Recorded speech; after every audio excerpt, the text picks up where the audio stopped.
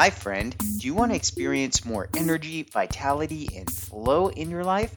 Well, be sure to go to findyourflow.com/shop and check out the supplements section. We have all of your favorites back in stock. Vegan Vitality and Vegan Powder Protein are two of the favorites that go very quickly. So if you're into protein and vitality, be sure to check those out. And now, on with the show. Hello and welcome to the Find Your Flow radio show podcast. I am your host, Winston Wittes, and I'm here today with a very special episode. Today's episode is Monkey See, Monkey Do. And that is a fun title because this morning I was reminded of this concept, Monkey See, Monkey Do, and it's because I have a little monkey at home. He's about 21 months right now, and he does things that I do whether I realize I'm doing them or not. So nothing like a toddler to bring awareness to things that may be unconscious. So I'll give you some examples. I was moving him from one room into the other. He was a little bit fussy. This isn't this morning. This was another morning. And I had a book of his. It was a little bath time book. So it's, foamy and light and, no rough edges, no hard covers, nothing like that. It's like a foamy, floaty book. Okay. And I had plopped him into the living room and he was kind of fussing about something. I'm not sure. And I had that book, and I wanted to get it to him, but I was also in the middle of doing something else. So what do? I kind of frisbee it in his general direction, not towards him, away from him, so that he'd kind of have to go get it, and that would hopefully buy me 3 seconds of distraction so I could go do whatever it was I was going to do. And he saw me do that, and so what does he do? He grabs the book and starts throwing it. And what do I say? Hey, don't throw books. We don't throw books. And then I have to stop and realize, well, guess who just threw a book? Yeah, the big dumb monkey just threw the book across the house, and little monkey now thinks that that's what you do with the book. So good job me, right? Awesome. So then this morning I am getting little monkey, trying to get both little monkeys out the house, which again is, it's super fun. It's my morning routine. It's also super stressful at times because there's timelines associated with these things. And kids, at least my kids, and I can't blame them. I'm sure I was the same way. Because I especially remember my grandpa always kind of talking about this with me and always trying to put watches on me so I could tell time and get places quicker. But anyway, the little slowpokes, little monkeys, I'm trying to get shoes on. I'm trying to get my own shoes on, and little monkey's bouncing around and doing what he does, and I put my foot up on. We have it's kind of like a giant ottoman table. So an ottoman, that you put your feet on. It's kind of like that, but it's also a table, and it is fairly. So it's like a coffee table size. It's really cool, and I, put my foot up on it or my shoe up on it so I could tie my shoe while I was trying to do things with him. And what's he see me do? He sees me, this isn't occurring to me yet. I'm, tying my shoe. What's he do? He climbs up there with both feet and, is acting like he's going to stand up, which is, I think he knows he's not supposed to do, but every once in a while he likes to do it in defiance and/or because it's a fun game for him because he knows he could get a rise out of Elena and I when he stands up on the thing. And so he jumps up there and he's crouched down, which he knows is like pushing the line. He's not fully standing, which is definitely a no-no. And I go to, to kind of like give him a no, we don't stand up on there. And mid-sentence, I realize, what's Daddy doing? Daddy's got his shoe and one foot up on this thing. Now, good luck to me to try to explain to a toddler the difference between me having my foot up on there to tie my shoe and me climbing up on there fully like the way he was, right? How is he to make a distinction like that, right? And I could get mad and complain and tell him, no, that's, daddy's doing like this, so this is okay. The way you're doing is not okay, right? There's no way he's going to get that, at least not this age. And so monkey see, monkey do. That's what came to me this morning. It was like, it's just one of those things. You've got to be so careful about the things that I do, because these little guys are picking up on it, whether I'm aware of it or not, whether they're aware of it or not. And so these habits become even more obvious, or more, I become more conscious of the habits that I want to keep and the ones that I could use some improvement on. So monkey see, monkey do. Do you have little monkeys around? Do you even have big monkeys around who are so this other thought along that is synchronicity, and being in sync with the people around you. And the extent that happens, there's probably varying factors: how much time you spend with this person, how much rapport do you have with this person, those kind of things, right? Couples that have been together a long time, or even friends that have been together a long time, you can anticipate the other person's mood sometimes, or what they're going to say. You may finish each other's sentences. You may know where they're going to want to go for dinner or lunch, because maybe it's the same couple places every time, but maybe it's also because you just know each other that well, right? And there are times like that even when you don't know the person very well. So you may be out at an event in public with strangers, and random things. You may both go to scratch, you and some person standing next to you may go to scratch your heads at the same time, or shift positions at the same time. We know salespeople are familiar with body language, and people who study this kind of stuff are more consciously aware, and people who are more naturally, I'd say outward focused, more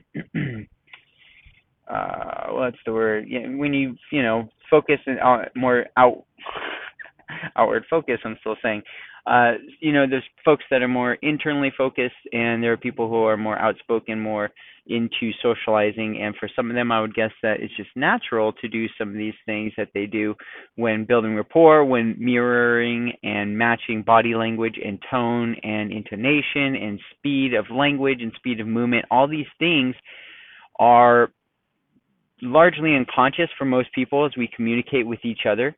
There are things that people do that, if you're aware of them and you are tuning into them, then you can start to become more in sync. And naturally, we as people like people that are more like us, right? And just as a general statement, right? And especially unconsciously, if we're meeting somebody new and we have things in common, we're going to probably hit it off quicker and easier, right? We have things that we can talk about. We have shared experiences around this thing, and that gives us instant rapport. So why is this interesting? So I'll give you some interesting examples around this. One time I was at a sporting event. I think it was a hockey game or something. It's a long time ago. And there, I was just sitting in the seats with my dad and I think my brother, and we, something happened. There's a goal, I think, scored from our team, and I screamed like, "Woo!" And it was like, "Woo! Yeah!" It was one of those, right? Like the most generic, like, crowd screams that you could do, but I did too. It was the, "Woo! Yeah!" Like that, right? And what was fascinating was there was a couple sitting right behind me. And when I did the whoo, the lady behind me did it at the exact same time and the exact same pitch. And before I could even think, there was a moment that said, "Hey, do this other one so it's not like I'm copying this lady." I did the yeah.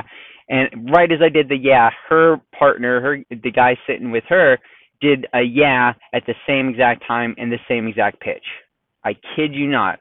And I contemplated turning around and acknowledging this insane coincidence, but I also sat there and thought, this is too bizarre, and these people are going to think who knows what they're going to think. How did that happen? Right? It was, what are the odds of three people sitting right next to each other, randomly screaming the same exact thing at the same pitch at the exact same time. The odds are, how would you even go about calculating that? I don't know. But yet it happened. So something, the way I interpret these kind of things, and I see it. And so quick context is, for those that you don't know, I've been involved with events for probably 20, actually, I mean, I've personally produced events for probably 18-ish years, I guess, and 18, 19 years, probably even a little bit more, probably, I guess, 20 years, if not more. I've been a musician for pretty much my whole life, and I've played professionally for many, many years and DJ'd for many, many more. And so I've gotten the chance to look at a lot of crowds, you know, from the point of stage, from looking out at a bunch of people looking back at me. And what's interesting is, from my perspective, and what I've noticed in certain situations is sometimes the energy in the room flows through people, through like waves of people. People will be inspired to do something right at the same time as that wave of energy flows through them. And it's fascinating. And so when people talk about like the energy in the room is this and that, it's like there really is an energy there. And if you're sensitive to it, you can see it, you can experience it, you can become aware of it, you can interact with it. And so that's part of what the knowledge that I want to bring to people is more of a conscious awareness of how to do that. And I'll give another kind of interesting example. So the other night I was laying in bed and I was playing with time because, I think the episode I did right after this was the time travel episode, which you maybe have, I think I published it. We'll see. I haven't published it as of the time of this recording, but by the time you're listening to it, it'll probably have been within a few weeks of this episode. So just look up time travel in the podcast if you're interested, findyourflow.com podcast. And I was laying in bed and I was like meditating and kind of just exploring, and I was asking for divine wisdom, right? I was just kind of clearing my mind and asking for, higher power, wisdom, and light from above. And as I was kind of doing this, like I was going in and out of those kind of practices and things. And then there was this, I had my eyes kind of closed, it wasn't my physical eye so much as my psychic eye, my third eye. And I could see this light coming down on toward Elena. She's laying to my left-hand side. And the moment it touched her arm in her physical reality, she's sleeping. She doesn't know I'm doing any of this, right? As soon as the light touched her, she jerked. Her body like jumped up kind of. And, she just kind of turned in bed, not like it woke her up, but it kind of was like a startle.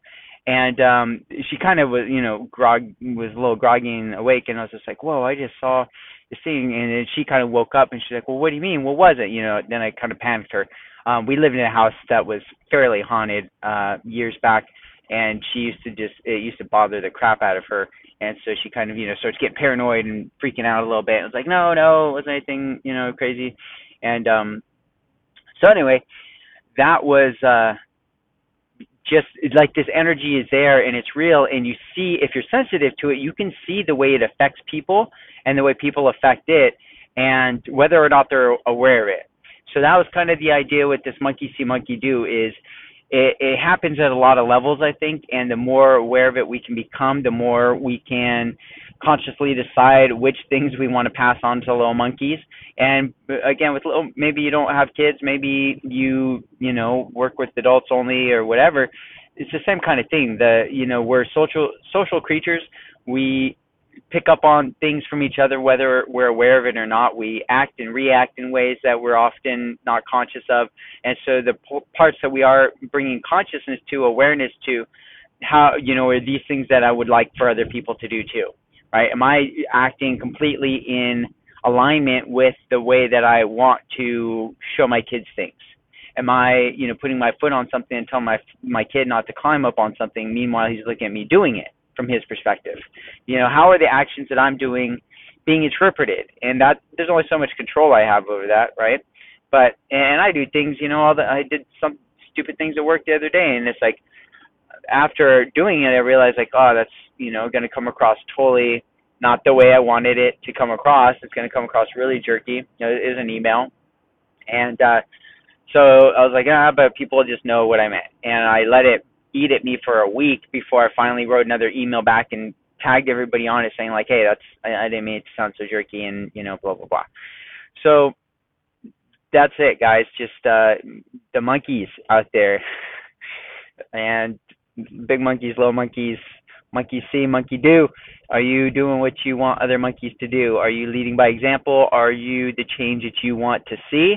And if not, why not? And what could you do about it? That's what I'm working on this week. So until next time, my friend, be flowing. Hello and welcome to the Find Your Flow radio show podcast. I am your host, Winston Wittes, and I am here today with a very special episode. Today's episode is about co-living. What is co-living? Co-living is living together with people who are of like mind.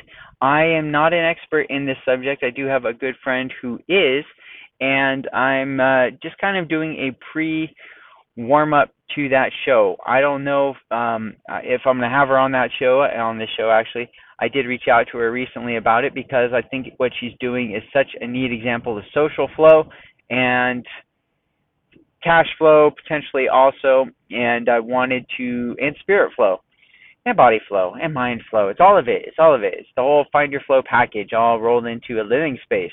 And that's why I think it's fascinating, because she is a very successful entrepreneur, and she lives with other very successful entrepreneurs, and that is not by accident. It is not by accident. So it's important. I'm reading her book. She's got a book out. It's really cool. It's called The Co-Living Code, and it is the first book in this industry niche of housing that really delves into the how and why of co-living and what is it.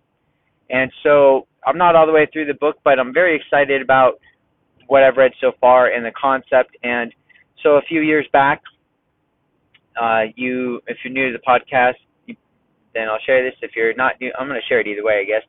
But just to give you some context, some years back, when our oldest son was about 2.5, 3-ish, before we had our second son, it's just the three of us, Elena and the little guy and us and me. And Elena had some health issues.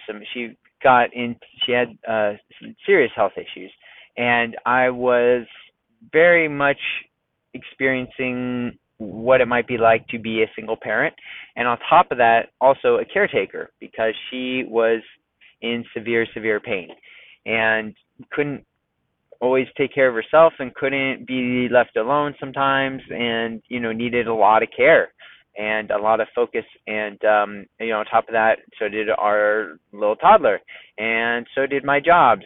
And it was a lot. It was a lot, and it went on for a full year of challenge for me. And there was really, really hard times during that.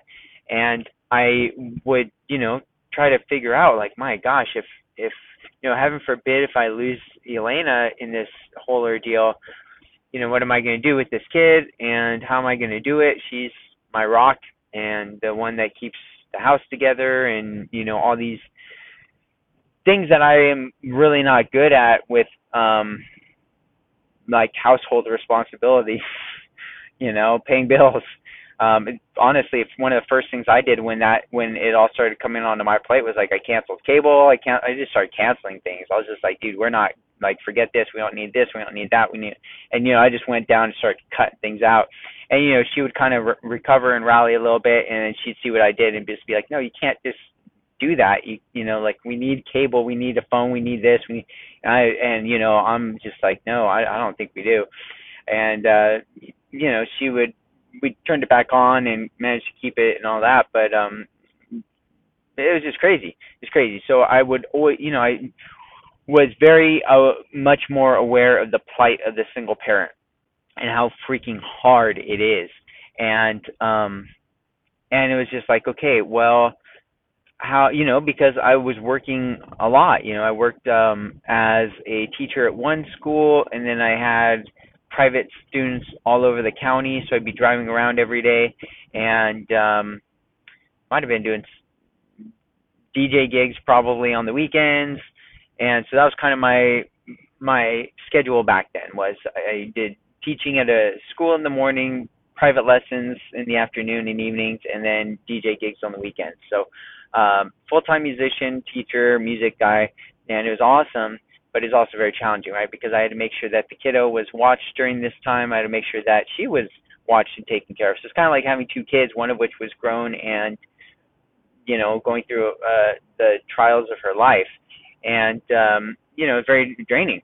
And so this idea of like, what do people do? Like, how do people do this? I have family, fortunately. Thank goodness for my family. I really appreciate my family, and they were able to help out. And but even then, it was hard because my family's scattered throughout the county, and San Diego is a pretty big county.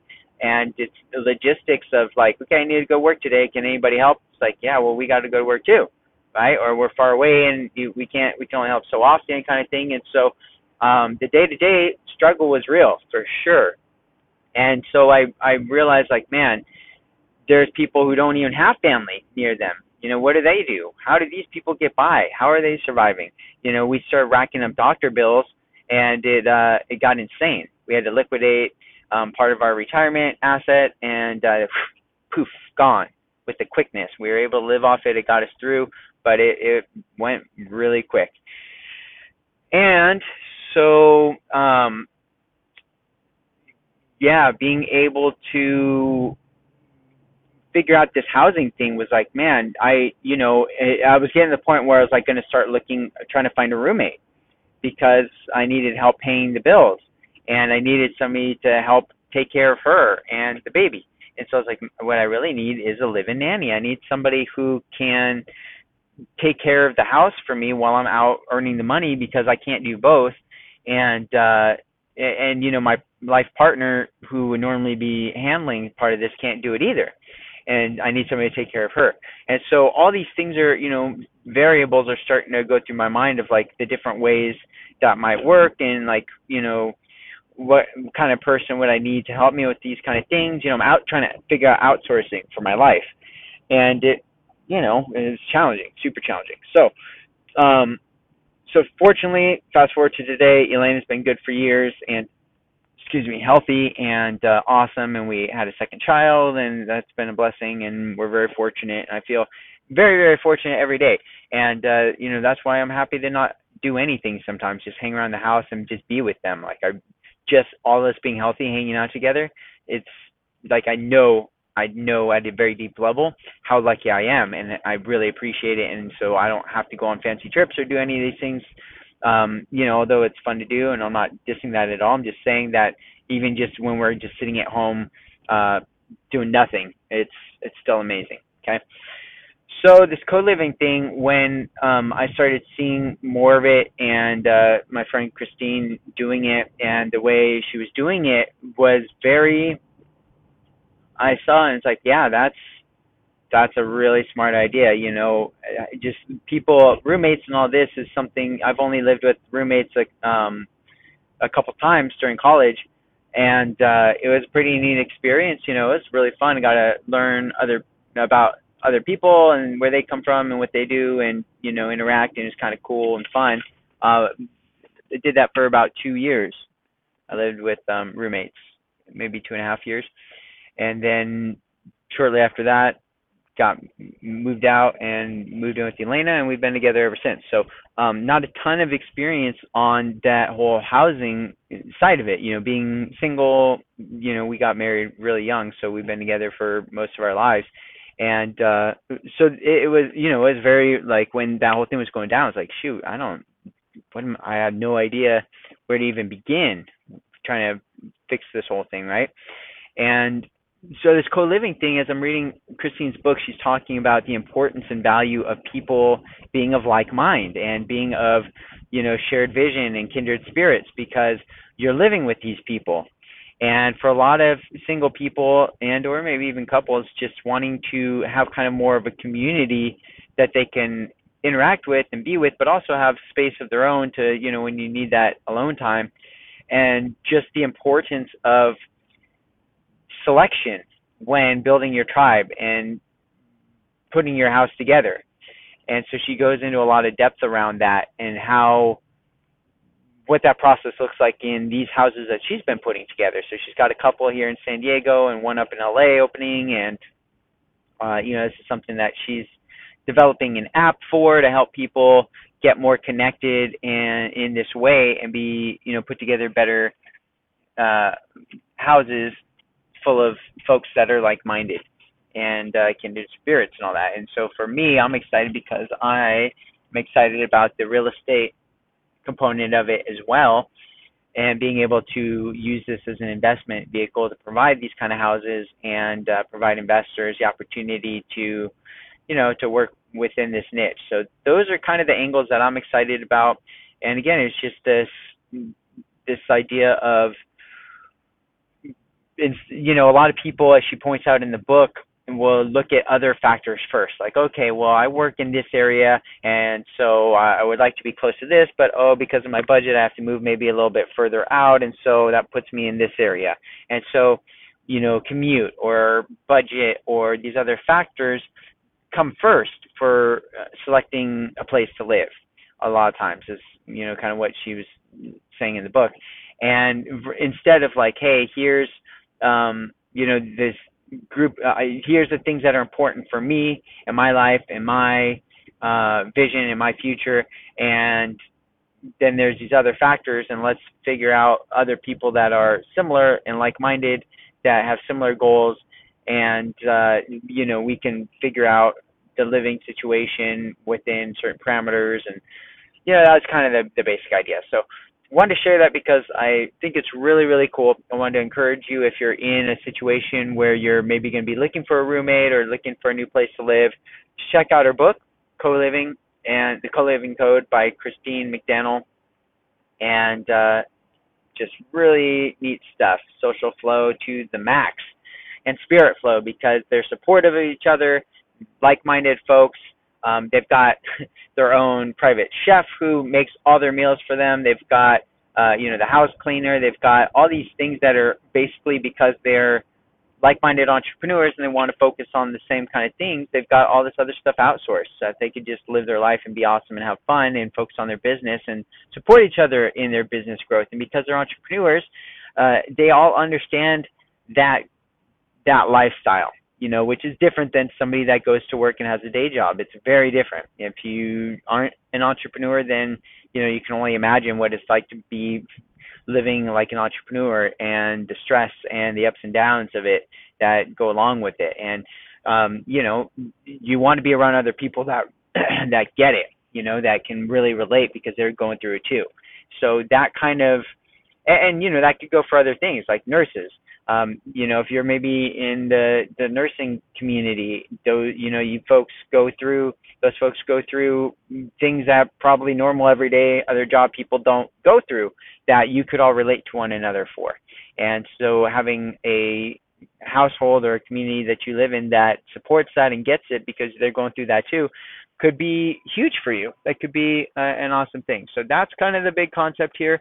And I would encourage you, if you're looking for that kind of social flow, living situation flow, pick up her book, The Co-Living Code.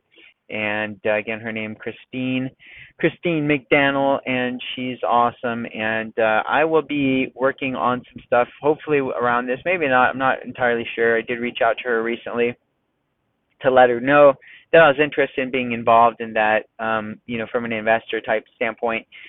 So we shall see, friend. I'll keep you posted. I'm not attached to it. If it works, awesome. If not, I'm sure it'll work.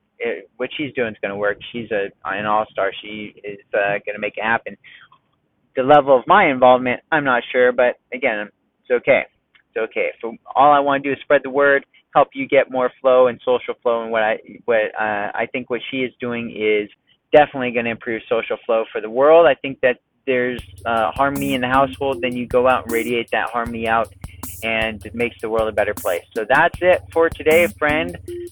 Social flow for you. I hope you enjoy that one way or another. Maybe you know somebody that's in that situation, that they're looking for housing, and they would like to be with people who support them and are awesome for them. So share it, refer it out. I appreciate it. And until next time, my friend, be flowing.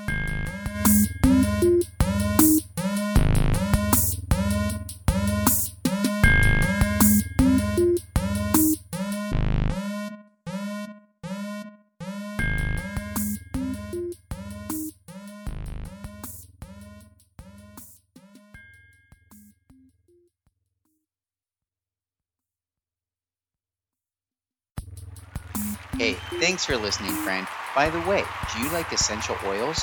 Me too. Did you know you can go to findyourflow.com/shop and pick up some essential oils? Yeah, get them while they're going. And until next time, friend, be flowing.